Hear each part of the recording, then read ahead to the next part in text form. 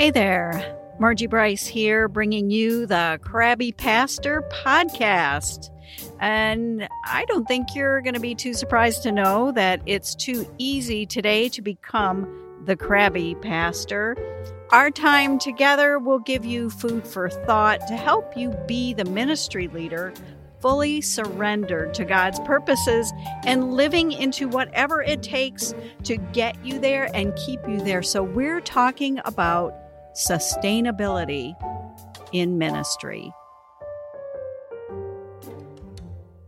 Well, I'm back, and while my last podcast had an interview with Ellen Fadling, who wrote An Unhurried Leader, this is probably the first time that I have just done a solo podcast in a bit, and there's a reason for that, and I'm going to get into it a little bit for this episode.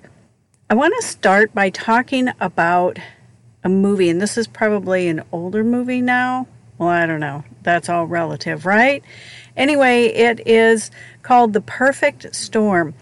George Clooney, Mark Wahlberg, Diane Lane, John C. Reilly are all in this, and it was a great movie, one of those gripping, destructive, you know how we like to see sort of the destruction of our world, planet, whatever. I'm not sure what all that's about, but anyway, this is along those lines, except it's just one boat, and not that the people on the boat aren't important, but just one boat off of the Massachusetts coast. Well, they were pretty far out, actually, is where they were at. They were at a late season fishing expedition is what they were. This was a commercial swordfish boat. So they fished for who would think that there's a swordfish boat? But there is. And the boat was called the Andrea Gail, and it was based out of Gloucester, Massachusetts. I have to watch how I say that. I mean, Gloucester. Anyway, I'm going with the British piece. I have an uncle that lives in Gloucester, England, so I'm going to go with Gloucester, Massachusetts. So they were out on a late season fishing expedition when two powerful weather fronts descend towards the boat and a hurricane. And I find it pretty ironic, sort of, that it's Hurricane Grace of all things, because at the end of the day, absolutely nobody came back from this fishing expedition. And all three of these storms kind of converge at once while the swordfish boat, is on its way back to port. Now, the crew kind of underestimates what's going on in this, but it yields 40-foot waves, pounding waves, shrieking winds. There were no survivors to this. It was a confluence of storms. These three things came together right where in the vicinity of this boat. And it was tragic. It was absolutely tragic. And I will confess to you that I have felt like I have been under the perfect storm in the last couple months here. One of our family members was tested for cancer, and you know that whole long process. You're like, you're not sure how serious it is. Meanwhile, my dad goes on hospice, and we aren't, again, really sure exactly. They were suspecting cancer, but they couldn't test and verify. He was, too weak to do that with. And so there's that. And then I also had a personal dilemma kind of hit. And it yielded a personal kind of trauma that I'm still working through a bit. So, well, not a bit. Still working through. Don't say a bit. Anyway, I decided then pretty quickly that I needed to slow down somewhere. I knew that as it goes, your creativity basically goes into the toilet when your stress level is high, and I thought I could feel it just soaring. So, I cut back and I asked friends of mine who do the shepherd and the shrink if they could let me borrow, as that goes in the podcast land, I guess, let me borrow some of their podcasts so that I could get myself through some of this time. So I borrowed about 6 weeks worth, knowing that I needed to slow down. I kept up with my exercise, even though I have to tell you, I didn't really feel like it whatsoever. And I'm not good at going slow anyway, so yoga is always a challenge. But then when you are feeling like your stress level is high, of course you should go and do yoga, of course. But that doesn't take into account the fact that when you get there, or when you're trying to get there, you really aren't up for what you're doing, but you push yourself anyway. So I tried to intentionally slow down. Meanwhile, I sat under a teaching at church that the pastor went on and on about how God is with you in the chaos. And I thought, well, this certainly qualifies as chaos. And I didn't really, to be honest, feel like God was in there with me. But, you kind of get stuck staring at the problem. So I retained my attendance at church, even though, again, I didn't feel like it. There were some days I didn't feel like putting one foot in front of the other. So, the good part about that, and still meeting with your spiritual director, still doing some things that you're doing, but pulling back and slowing down a bit. And the irony of this is I did a whole series on slowdown now, and it ran from Thanksgiving to Christmas, and I got a little bit of pushback about, what are you doing during this busy season for ministry leaders? And I thought, I'm sticking with this. Slowing down is good. Not knowing that around mid-December, I was going to have to really slow myself down just to be able to put one foot in front of the other. So staying connected to your lifelines, to the things that give you life, are essential if you are going through some sort of perfect storm. And I have to say, I think ministry leaders right now are at that place of perfect storm. We came through the big storm of COVID, but what's left is different. You may be leading a different congregation now than you were before the storm. And, numbers are not necessarily climbing upward. And you're trying to assess which things you should incorporate, which things you should leave behind.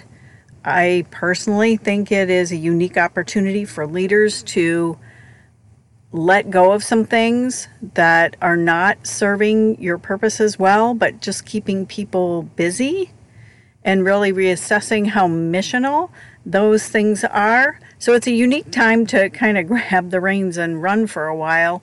And I'm understanding by, some of the coaching that I do, that some of your most ardent volunteers are sort of fizzing out, to not have a great descriptor for that. Well, I'm not going to do that 6 times a month. I might do it 2, that kind of thing. So there is some challenges that pastors still are facing. And I'm not saying there's not going to be no survivors here. I'm not going to say that. I certainly am intending to survive.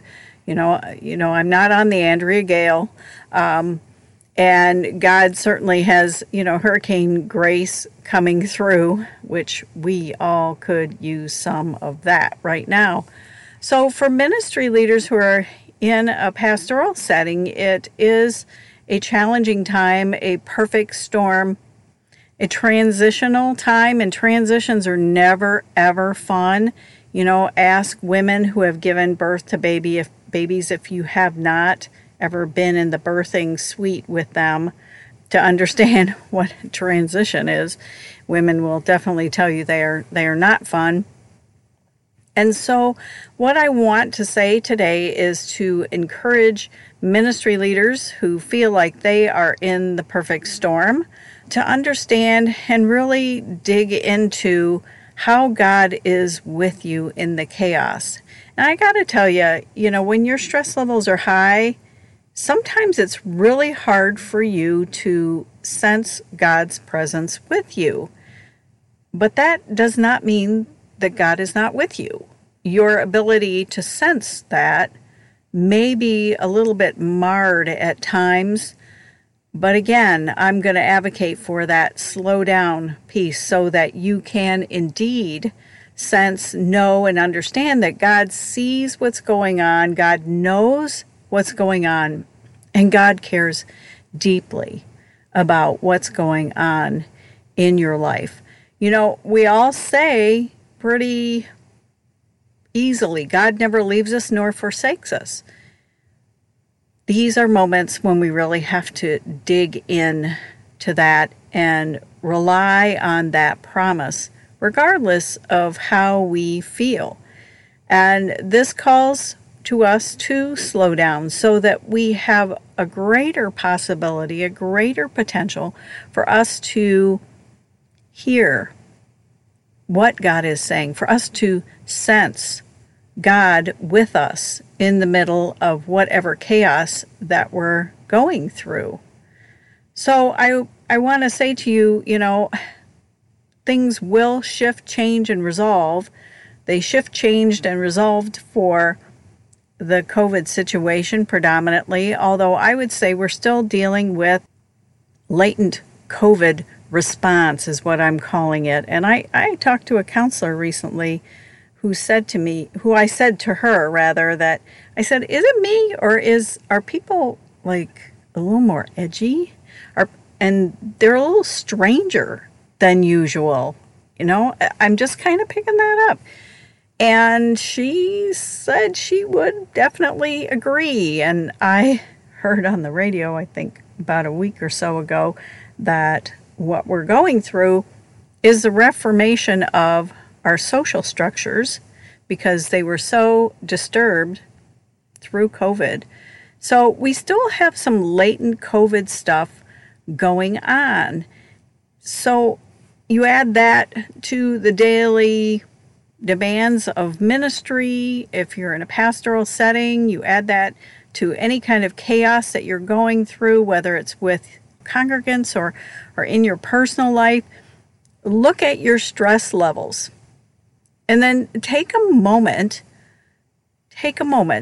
to ask yourself how you can slow down. And, maybe you want to go back to the podcast that I did about slowing down. Maybe that would be helpful for you as well. But I know for me, time changes things a bit. So my family cancer situation is not as anywhere near as serious as it could be. Something was caught very, very early, and that's a good thing.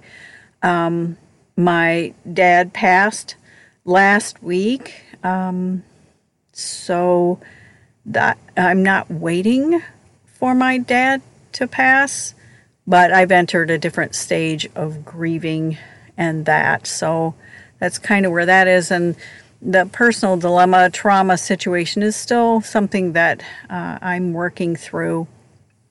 But at the end of it, I had a pastor get up, a place that we are attending right now, and the pastor talked about miracles. And I was just I have to say this about us pastors, former pastors, whatever. If you've helped to make the sausage, you just kind of, I feel like on some Sundays I feel like I'm ruined, but I have to again remind myself that I need to just be present in the moment and just let God speak and just take a chill pill, or something. so that I can receive what God is saying. So the pastor's going to preach about feeding the 5,000 as if, I haven't preached that myself, or I haven't heard a lot of that.